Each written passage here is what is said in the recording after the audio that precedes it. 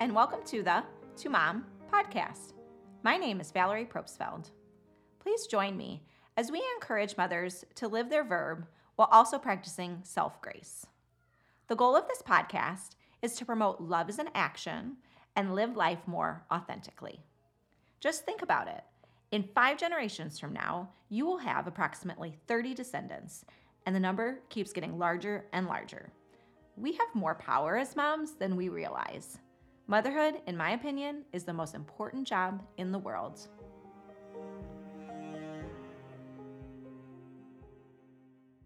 Hey everybody, I am here with my guest today, Rena Delanerol. Rena is a maternal mental health therapist and a mother of 2 young children. She is a licensed clinical professional counselor with Counseling Works and also is a certified rehabilitation therapist. Rena provides holistic care that emphasizes each person's uniqueness. She provides strength-based and solution-focused therapy. I am so excited to have her as a guest today on the podcast and offer a view from the therapist perspective of maternal mental health. Thank you so much for being with me today, Rena. Thank you. It's wonderful to be here. Yes, absolutely. So, Rena, let me first say thank you for helping us moms. We need support, and I really appreciate everything you do. How did you decide to become a therapist, and what do you enjoy working with your clients? And can you tell us more about that? Yeah, absolutely. I had a bit of an unconventional road to becoming a therapist. I have a bachelor's in archaeology. Oh, Yeah. And so I started in that field and still have a passion for archaeology. After college, I worked for many years at an equine therapy clinic, which is my other passion, is horses. And there I was doing more of the horse aspect, training them and leading them. And I got really interested in working with the participants that were there.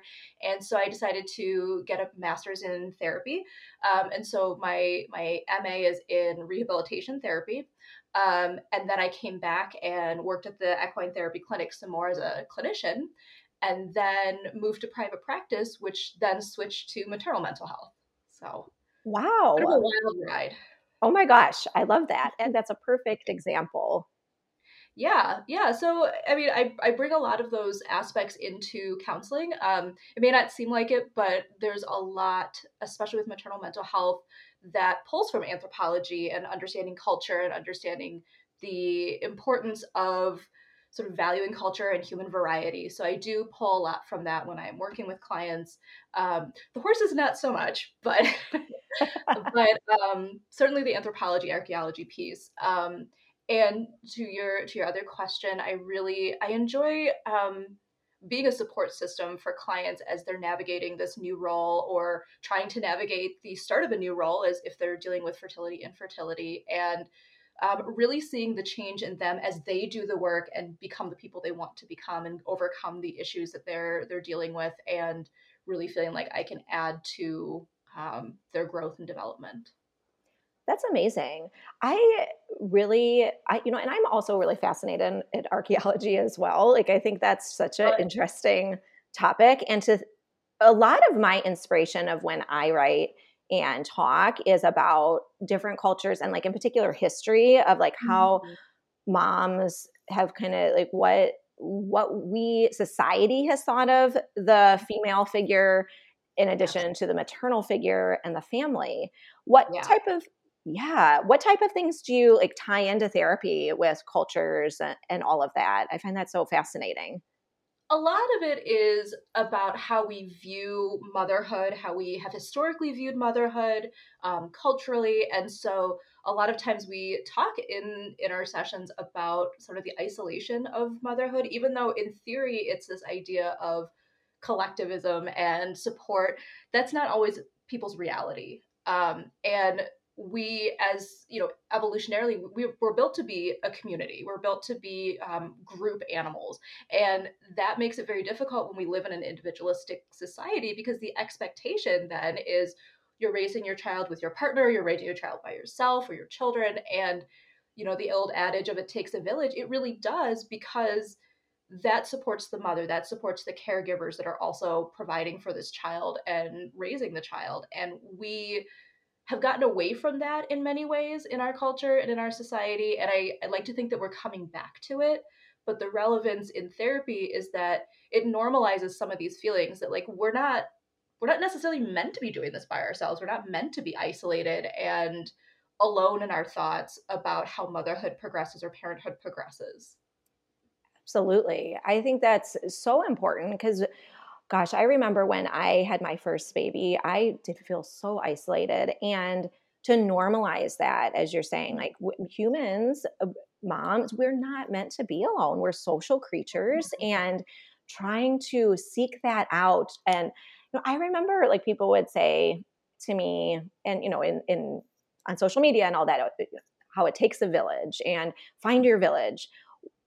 But I remember like not even knowing where to start and how to find my village. Like I lived in a different state at the time, and I just didn't know what to even do. How would you recommend, like, for moms that are like, I just don't know how to even start finding a village?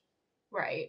It's a lot of it is going to be a bit of an internal checking in. Like, Mhm. what makes me happy? What did I do before I had children or we're trying to have children? A lot of times, and we can talk about this later too, but our identity gets lost or um, underneath everything else because motherhood is such a big role and such a new role. And for some people, it's a bodily role too. For others, it's mental, physical. It's all the things. And so, what made you you before you were a mother? So, I encourage people to check in with that. Like, if you were somebody who enjoyed knitting, if you were somebody who enjoyed soccer, like, find those people that are also moms or also parents.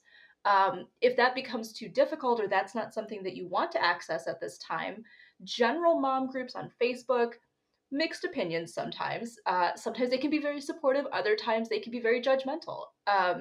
So, a lot of it is finding what works for you, but also making sure that what works for you is really working for you. Is it just what you're being told to do? Like, oh, join the mom group, join Fit for Mom, join these things. And then you're in it and you're like, this isn't me, but society is telling me I should be doing this. Mm. You can back out of it. You can do something else. You can find something else. But a lot of what we are encouraged to do, whether it's social media or just kind of in life, is find the thing and stick with it and fake it till you make it. And that doesn't have to be the case. So when you're looking for something to connect you with a community, try a couple different things. Right? You might find a few people in one group and you may not stay in that group, but you may find really valuable friendships. Or you may find your tribe, your village, whatever you want to call it, in whether it's a church group or a sports club or something that's strictly related to moms. Like, try them all. Mm. I love that. That's such great advice. I mean, I think part of what I have thought about as a mom is that my identity, like you're saying, is removed. Like I gained a new name. And so I am Mom. That's my name now, which is a beautiful name. But at the same time, I also am Valerie. So, like, when I'm filling out the birth certificate of my baby, I'm filling out their name, but I'm gaining this name as well. And society, like you're saying, has so many expectations. Our own selves have so many expectations. And like I studied for motherhood, like it was going to be an exam. Right. And but thinking about what does Valerie want? And I love that about the values, like so what I do when I try to search for my values is like I go to value lists. Like there's a bunch of them online. And I have noticed, like, for me, adventure, exploration, traveling, learning, those type of Mhm. things fill my cup. Is Mhm. that what you recommend for your clients to do? I mean, I know you're saying kind of just try it out, just try out different groups, see how you feel. I feel like internally, if you feel content or not. Yeah, I think the other thing that becomes hard in parenthood, in motherhood, is that tolerance level. Because now you have a newborn, or you have a toddler, or you're raising multiple children, and what was able to fill your cup before you were a mom may not do that right now. So you are the expert on yourself, and when you're engaging in some of these things and testing things out, um, it may not hit the way it used to, and that can be really disappointing. But right, you have that feeling of like, oh, that didn't work. And that's okay. There's no such thing as failure in this, because you're always allowed to change things up. And it can be sad. It can also be like you don't necessarily want to let go of those things, and that's okay. But you're allowed to try new things. You're allowed to say like, oh, this thing that used to work for me doesn't anymore. But I can switch it up. I can explore different things. Yeah, I love that because I know for me, was a I still am a musician. I play the flute, which I did Okay. it so much prior to becoming a mom. Like that was my Mhm. life. I mean, I'm also a nurse practitioner, but like Mhm. I would do that all the time. But then once I became a mom, that I was just thinking about that, where it didn't fit my schedule like it used to, Right. and it was sad, but at the same time, I'm like, I can still incorporate this just in different ways. I can encourage Mhm. music, like with my children if they like it, or like just play songs or show Mhm. them like my recital recordings. And then let me find some new hobby that we can do. Maybe we can, like now that I know travel and nature and all of that and exploration, I like those things. So let's go on a hike. Let's, look for things, go on a scavenger hunt. And, it's how you're saying like it can be sad, but also like I think that's the beautiful part of life of the seasons of change. Like we Right. have different seasons of our lives, and that's okay. Mhm. And I know I was standing in the diaper aisle recently where my third child is almost done. I mean, she's done essentially with Mhm. diapers. It just kind of happened overnight where she's like, oh, I'm good now, which I should be celebrating the fact that I don't have to deal with those things anymore. Mhm. But I cried in the diaper aisle and I'm like, oh my Like gosh, like the baby transition. stage. Yeah. So honoring that for me, it Mhm. helps writing about like what I learned along the way and then Mhm. embracing the next step of life.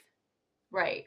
Well, and embracing also can look like grief, right? Because that Mhm. is a transition that we know in theory, we have these children, we know they're going to be growing up and moving through the stages, and that is wonderful, but it's also sad. Like Yeah.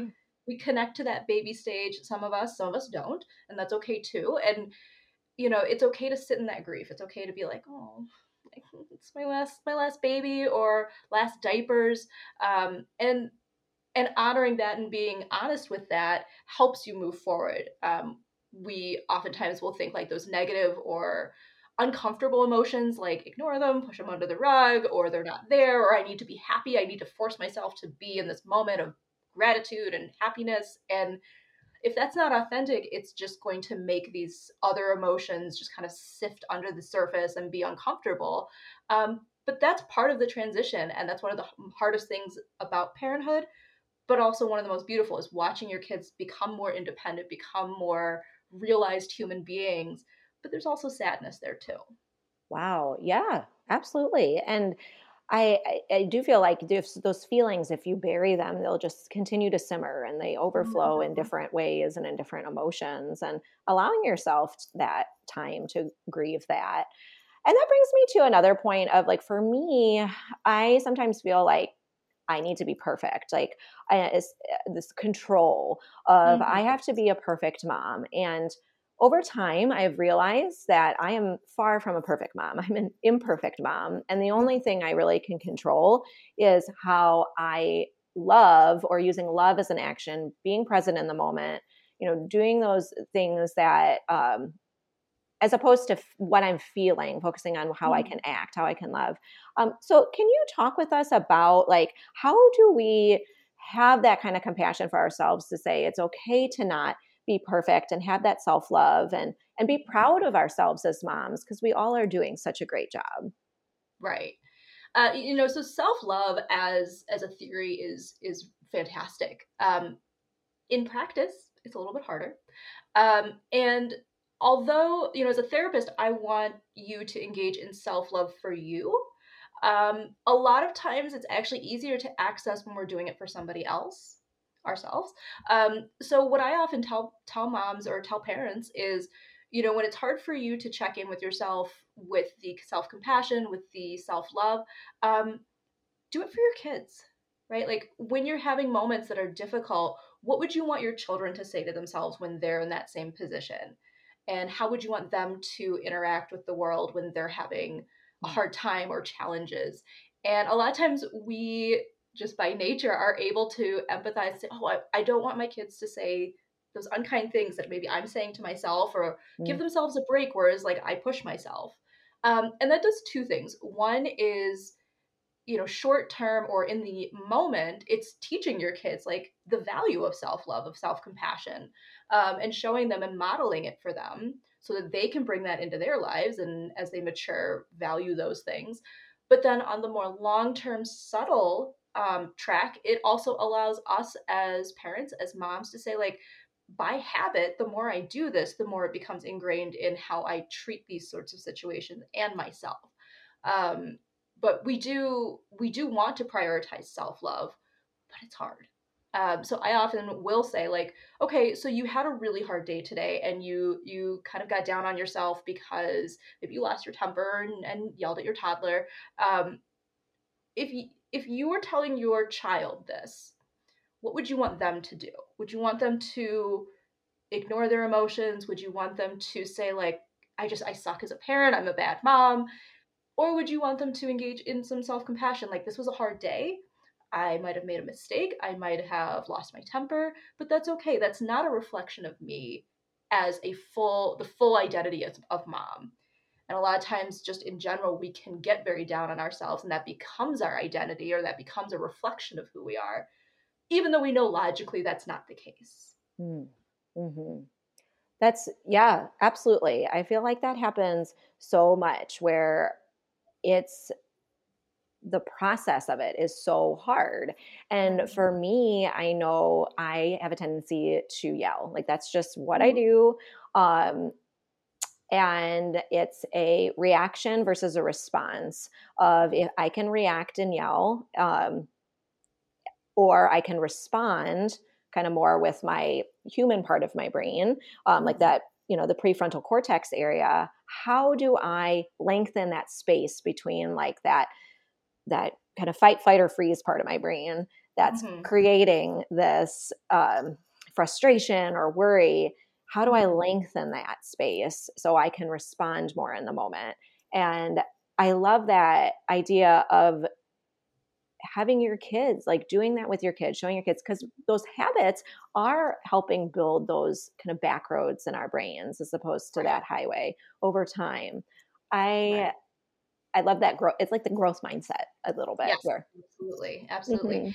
And this kind of moves into a different topic, but I think still very relevant Mhm. in that when we're working with kids, especially toddlers, right, that have lots of opinions and not very much emotional control, that oftentimes can trigger in us as adults feelings of sort of out of control, overwhelmed, and like you said, that space between like in therapy we talk about the wise mind, we have the emotional brain and the logical brain. And logical brain a lot of times for most people will come in and be like, like you shouldn't have yelled at them. You're older than them. You should be able to control your emotions. But emotional brain's like, that was crazy. Like, why are you throwing a temper tantrum right now?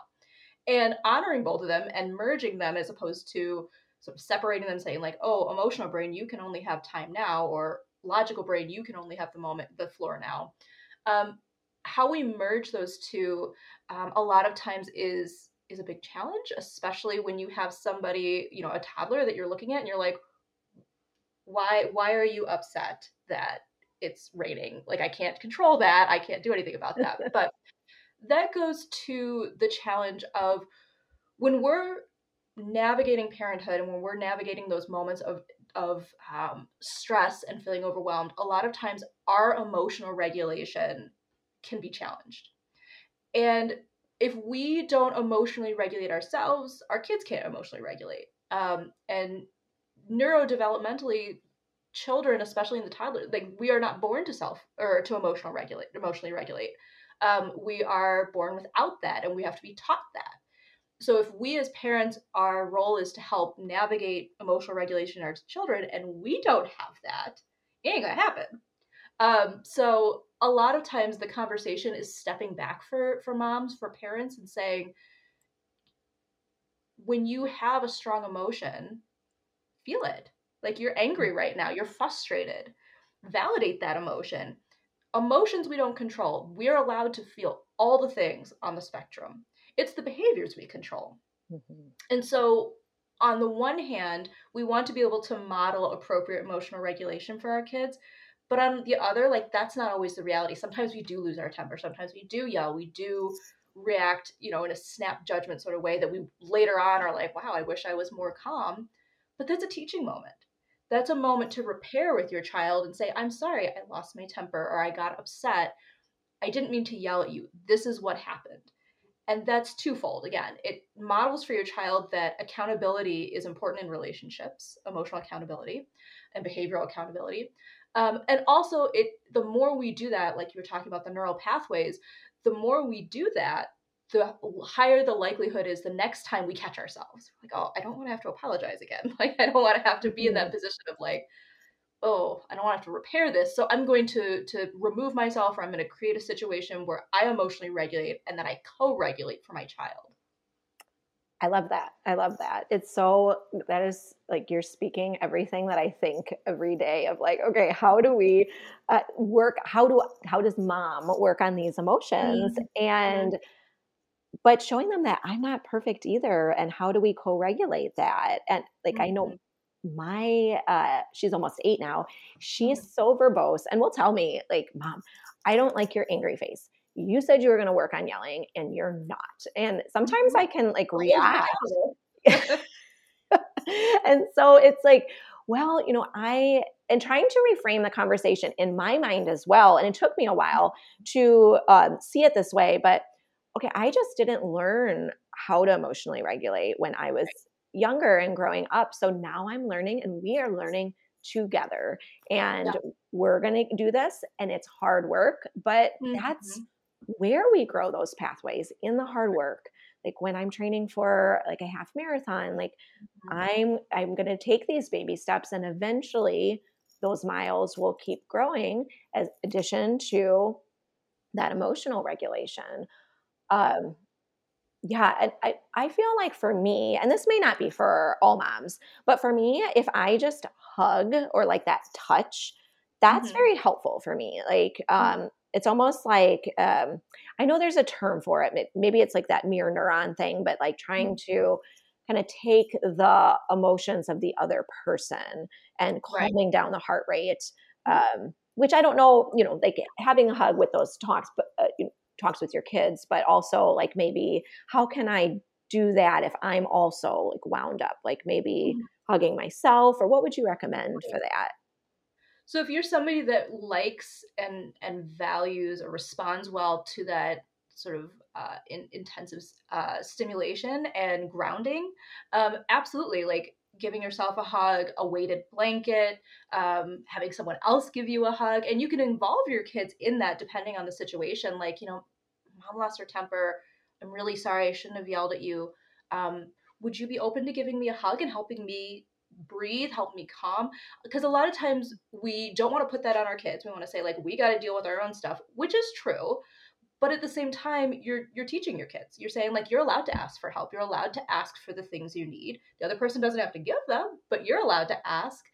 So that's a really nice one. And those techniques are called grounding techniques. They keep us from kind of going out into the ether and feeling overwhelmed, and they bring us back into the present. And whatever that is for you, so that sort of deep tissue stimulation probably is going to ground you. Other people, it's reorienting to time and space. So, one of my favorite grounding techniques is 5 things you see, 4 things you hear, 3 things you smell, 2 things you touch, 1 thing you taste. And that's not, it doesn't matter what the answers are. It matters, are you connecting with the moment in the present? And it's about bringing yourself back in. Okay, like what do I need to do right now? What am I feeling? People that don't want to be touched, maybe they have to remove themselves. Maybe if their kids are in a safe place, baby's in the crib, toddler is, somewhere safe, I'm just going to step out for a second and take some deep breaths. So part of it is doing the work internally for yourself. What do I need when I feel overwhelmed? And a lot of times the tactile things are really important. So it could be something as simple as drinking a cold glass of water or eating a bite of a lemon, which sounds silly, but it reorients our systems back into the present. Whereas, when we're highly emotional, it's very easy to either go into the past or go into the future. Like, what am I going to do next? What are these people going to think of me? did I ruin my child's childhood, or going into the past, like, man, I really wish I hadn't done X, Y, or Z that led to this situation. Neither of those things are helpful in the moment. That might be good to reflect on later, but when you're in that heightened state, it's not going to do too much for you to help you re-regulate when you need to. Mm. That reminds me of like when, like I talk about sometimes a bee in the car. Like I cannot drive. Like I'm just so distracted with whatever the emotion. Like I can't think about, like my brain's just not allowing me to think in a human, or like in what you said, logical versus emotional brain. Right, So right. logical brain is like, okay, like the bee is not going to sting me, but my emotional brain's overriding it, being like, well, there's still a bee in the car. There's still a bee in the car. So I love that, like the cold lemon or the cold water, that and all of those grounding techniques can, I feel like sometimes for me, when I worry, I will try to ruminate about that feeling. How do I get this feeling out of my brain? And then it just kind of creates this rumination as opposed to just grounding myself in the moment. Right. Now, for worry, speaking of like worry, anxiety, I feel like that a lot of us moms experience that. Can you talk a little bit about what should we do if we feel like, what's normal worry for a mom, and when is it like abnormal? When should we seek outside help with those worries? Sure. So I think first, what's really important is understanding anxiety's function in the brain, because it's one of those things that's kind of a holdover or something that we developed early on in our evolutionary pathway to that serves a really valuable function, right? Like having heightened anxiety allows you to like not be eaten by a lion or not to, to keep you safe and out of danger. And we don't have those, in theory, we do not have those stimuli anymore where we have to be worried about something jumping out and eating us. But anxiety lives in our hindbrain. It lives in that more primordial piece of our brain. And so it's not as easily rationalized now that we have our prefrontal cortex. A lot of times they are against each other, or it feels like they are against each other. So understanding that anxiety is part of how we function as humans oftentimes can both normalize and sort of deconstruct it a little bit for people. Like, okay, this is my brain doing its best. This is my brain trying its hardest. Now, it's not always helpful, and it's sometimes you have to remind your brain, like, there's nothing that's going to eat me right now. I don't need to be having this anxiety response. So when we talk about sort of thresholds for seeking help or what is normal, it's kind of checking in again in these moments. It's normal as a first time mom or as a new mom to be checking that monitor more often than maybe it feels like. But that's our anxiety saying like, well, what if something happened? What if I missed it? What if this, and this? The sort of line that I tend to tell my clients is when it starts disrupting your day, when it starts disrupting your ability to function, that's when maybe it's worth it to have a conversation with someone who's a support system, or maybe consider therapy or talk to your provider. Because anxiety on the whole is normal, but the definition of a mental illness is the inability to live life on life's terms, right? So on any scale. Mm-hmm. And so that's when we start to have to ask ourselves, is this a function of I'm a new mom and this is scary and new, or is this really inhibiting my ability to function as a person, as a mom, as a spouse, as a friend, as an employee? And that line is different for everyone. Everyone's thresholds are different. But one of the big things, particularly with anxiety and depression, is intrusive thoughts. We all have them. So that's, first of all, what I always try to normalize. Everybody has intrusive thoughts. Everybody has those weird things like, what if I drove my car off the road?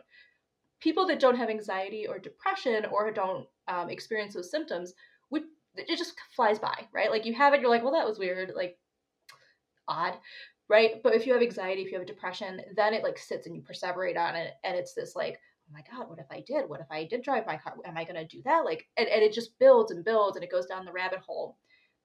That is a very clear indication that your brain is really is struggling, at least in that moment. It may not be long-term struggling, but in that moment, like, you shouldn't be perseverating on those thoughts. So that's where maybe the check-in or somebody else might say like, hey, I noticed that you're like really anxious, or that you're really thinking about things that like aren't going to happen. how does that feel? And checking in with yourself. It never hurts to at least explore the option of whether it's therapy or just talking about it. And sometimes that can be very scary. Like, if I say the thing that I'm feeling, does that make it true? Not always. And even if it does, doesn't that mean that you deserve support?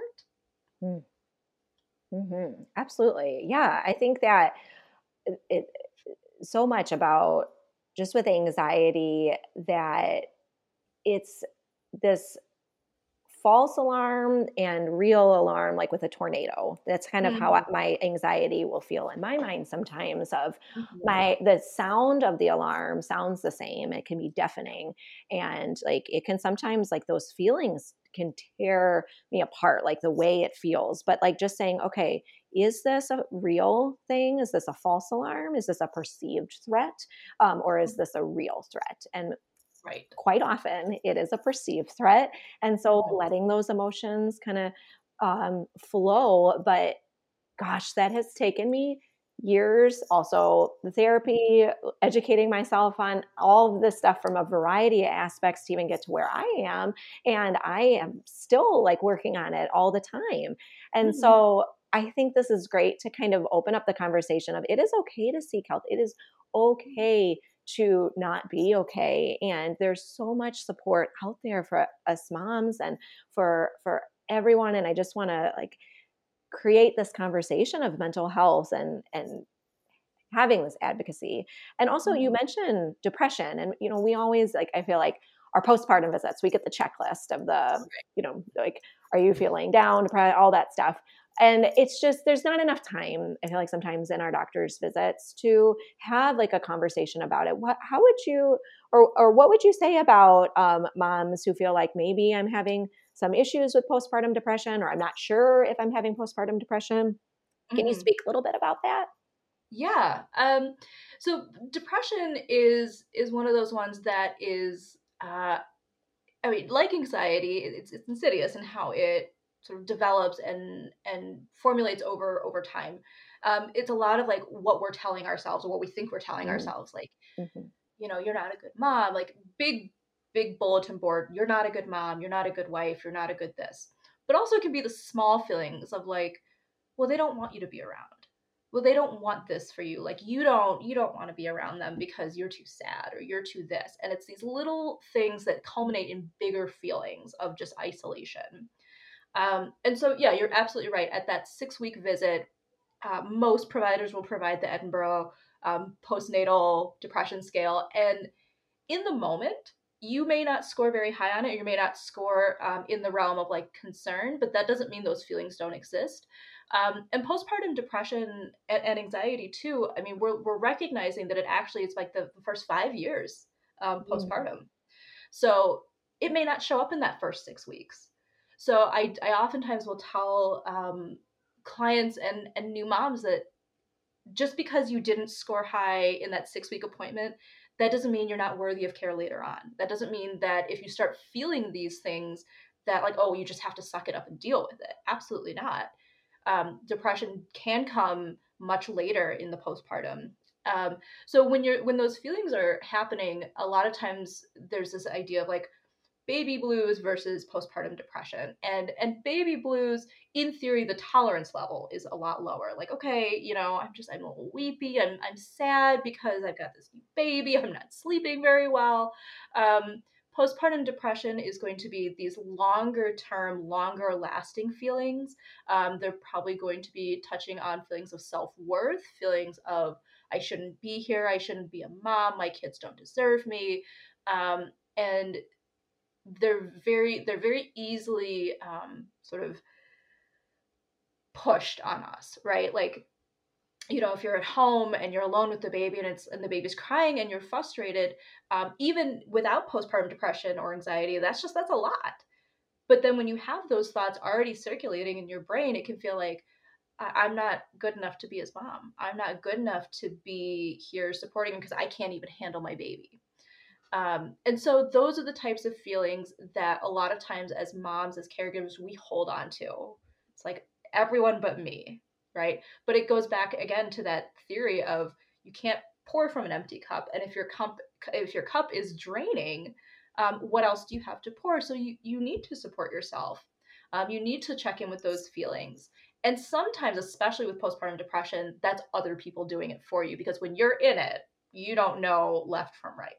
Or you're just kind of going down this track. So a lot of times it is caregivers, other parents, your parents being like, hey, you seem really down. You seem, and everyone's very tiptoey about the subject. And listen to them. What they're telling you is a reflection of what they are seeing. Mm. But your emotions, when you're experiencing depression and anxiety, they are not reflections of you. You may have those anxious thoughts. You may have those depressive thoughts. That is not a reflection of you as a mother, as a person, as anything. Those are the thoughts that are part of the symptom or part of the disease. Mm. I love that, because thoughts are really just thoughts. Like, we don't necessarily, our thoughts aren't necessarily true, and they're symptoms. Absolutely. Yeah, it's such a paradigm shift to think of that, because I think for the longest time, my negative self-talk was just so overwhelming. And to think of it as, like, because Andrew Huberman will talk about pop-up screens on a window of like just trying to click the screen. Like, there's a thought, oh, I can just X that out. And having other people hold up a mirror to you. I remember in my postpartum time, well, and it was different with every baby, I would say. And like, I had the NICU, I would say more trauma type feelings with NICU with the first. And then I had a little bit more OCD with the second, because we didn't have the NICU, but I was always kind of on guard. And the third, it was COVID and all that. So then all everyone, the world. So, but so I remember, I think this was after my first. I was so frustrated, and so like just frustrated at everything. And I remember a therapist held up a mirror to me and said, she called me a name of my mirror, and I was Little Miss Pissed. That was me. Yeah. And I'm like, what? What do you mean? Like, but she's like, so this is what this mirror is showing me. So how can you be more vulnerable? How can we be more peaceful? How can we do those things? And oh my gosh, like, I still work on those things. Sometimes I still am Little Miss Pissed, I guess. And but being like, oh, here's, but I do need other individuals to do that. And I haven't had as much of the depression aspect as more of the anxiety and the OCD part. So gosh, that self-talk, like that not feeling worthy is just, it makes me sometimes think, which is so much easier said than done, especially if you are experiencing depression, of like the 5-to-1 ratio, like with John Gottman, but that's marriages, but doing it for yourself, of like maybe even forcing yourself or asking someone else, like, can I think of 5 positives to counteract this one negative about myself? And that's hard work sometimes. Like, I know for me, that's hard work to counteract that. Yeah, absolutely. And another thing that oftentimes is wrapped up in this, whether you have postpartum anxiety, depression, or rage, or none of those symptoms, is body image, right? And how we view ourselves as mothers. And this, it's not just something that happens to birthing mothers. I mean, it can happen if you're a foster mom, if you're an adoptive mom. These still exist, but especially if you have gone through pregnancy, how we view our bodies and our worth based on our bodies, a lot of times those can come to the forefront when we're in the postpartum or we're trying to get our body back, whatever that happens to mean for you. And so something that kind of aligns with what you're talking about saying these things and positive affirmations, is also neutrality. A lot of times we spend time just saying really crappy things about ourselves, and it can feel inauthentic to then switch and be like, I'm wonderful, I'm great, this body's amazing, I love my curves. That's not always authentic to us. So with the positive affirmations, sometimes I encourage clients, like, just say something neutral about yourself, right? Like, it's not bad, it's not good. Like, this body housed a baby. This body nourished a baby that's now out in the world. And it's because it's neither true or neither negative nor positive, it just realigns some of those neural pathways in our brain to just say, like, this is true. I don't have to like it, but it is true. And sometimes that's an easier or a more gentle pathway to then let's add in some positive ones too. Like, okay, your body housed this baby. Your body is so strong. Your body is so careful and so gentle with your baby. And so sometimes that can be an easier route than just flipping a switch and going right to that positive, if that's hard for you. And that's okay too.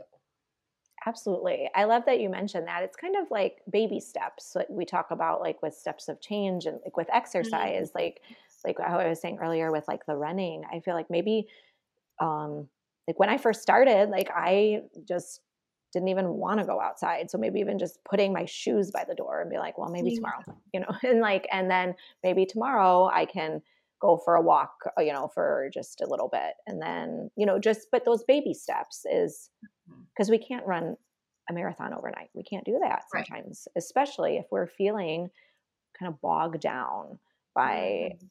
our minds. Right.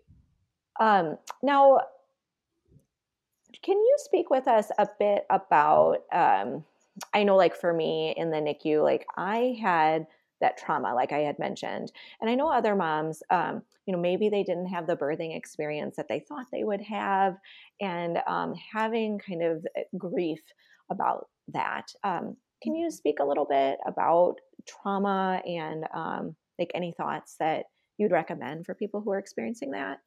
Mhm. Yeah, I'll talk about grief first, and then I'll Sure. talk about trauma, because grief is inherent in the parenting process. Grief is inherent in whether it's trying to conceive, fertility treatments, getting pregnant, being pregnant, going through labor and delivery, postpartum. Grief is part of the handbag that comes with it. There's a lot of joy, there's a lot of excitement. This is for most people what they want to do is they're trying for a baby.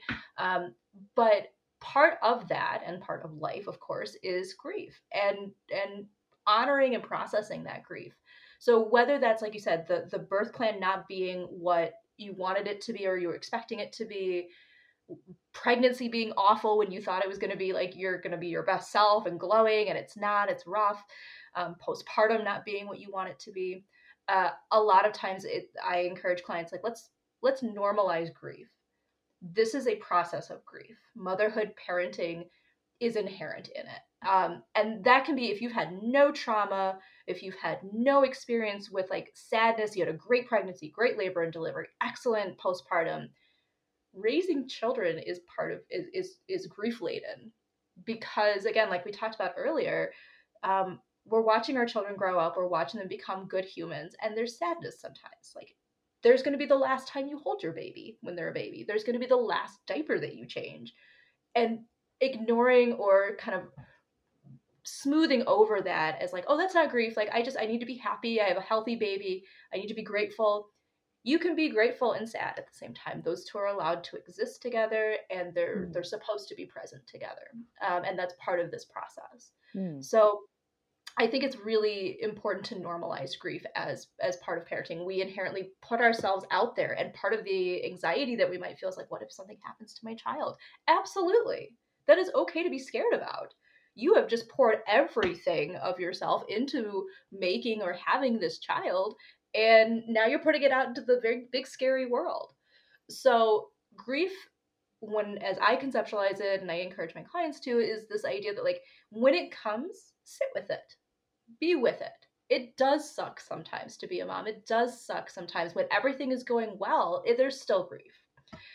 So that's one aspect of it. Trauma is another aspect, and of course, there's grief in that. But there are layered emotions in trauma that oftentimes we don't give or don't have time to give space to, or don't think we need to give space to. And obviously, trauma can happen at any point, and trauma is how we define it, not how anybody else defines it. So you may be going through your labor and delivery and feel like you've been traumatized, but then you hear other people's stories and you're like, wow, mine wasn't that bad. Maybe that wasn't, maybe I shouldn't be feeling this way. Trauma is what you make of it. Trauma is what you experience. And again, so putting that out there, I think just levels the playing field and says, okay, if that felt traumatic to you, we're going to call that trauma and we're going to treat it as trauma. And what do you want to do and how do you want to move forward is sort of predicated on how you view that time or that situation, if that makes sense. Absolutely. Wow. So when we look at trauma, and of course it's so dependent on what happens and how it happens and what supports you have, but trauma is one of those things that comes back later. It's, it occurs in the moment and you do the best you can, you survive through it, and then later you're reflecting back and you're like, wow, that was really rough. Or I have a lot of feelings about that thing, or my agency was taken away, like when you're in labor and delivery, or people made decisions that I was not okay with and I didn't have a voice. Or I feel traumatized that I was treated poorly by a provider because my BMI didn't fit into the standard range and they put all these things on me and all these assumptions on me. Or in postpartum, like there's so much about how you define trauma. And that's a lot of what we work through in therapy is what are we calling this? Are we calling this like a rough time, or are we calling this trauma? And how would you define that? Mm. I love that, to have it be subjective, because it lives in our minds, like in our, uh, and sometimes I don't know if our language has enough words to describe feelings sometimes. Like, Mm-hmm. Happy has there's so many variables of happy. There's so many variables of sad, anxious, trauma, Mm-hmm. all of that. And sometimes what helps me, and I think this is from the Body Keeps Score book, from Vander Kolk, he had Mm-hmm. suggested to write or to draw out your feelings or an experience. And for me, that was helpful because, like, I don't have words for this. Like, I just feel all these emotions. So let me draw this out. I mean, that may not work for everybody, but just, but honoring that, like, there's just something that just keeps gnawing at you, if it either be like, every day, or maybe it comes up later on. And grief being that normal process, like we were talking about before, that is so powerful. And I always love to look at the seasons and look at nature as inspiration with that, because there's seasons of more sun and green. And then now that we're in the fall, we're seeing the leaves change and prepare for winter, but then it comes up again in the spring. And that may be, that's part of our lives and part of change. Right. Absolutely. Yeah. So Rena, this has been such a great conversation. I feel like I can talk with you for like all day about all of this. How can our listeners get in touch with you? How can they learn more about you? And tell us what I'll include everything in the show notes as well for our listeners. Yeah. So I'm a clinician out of a practice called Counseling Works, and we're located in Naperville, Lemont, and Frankfurt. And our website, I'm on the website. And then always welcome to reach out via email. My email is rena@counselingworks.com. Super simple.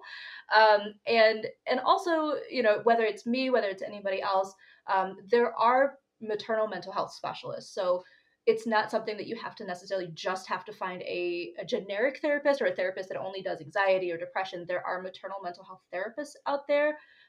So that's something that you can Google, or if you want to reach out to me, I can definitely get you in touch with providers in your area that specialize in that, because it is a niche specialization, and there is a certain amount that a certain amount of work and awareness that a therapist needs to have to work with the perinatal and postpartum community.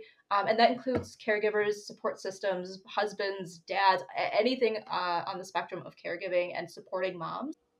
Well, Rena, I really enjoyed our conversation and everything that you had to say. I mean, it's been so interesting. And I know that our audience really is going to get so much out of this. And so it's just been a pleasure. Well, thank you so much for having me. It's been fantastic to be able to talk about these things. And the more we give a voice to it, the easier it is for people to feel like they can seek care.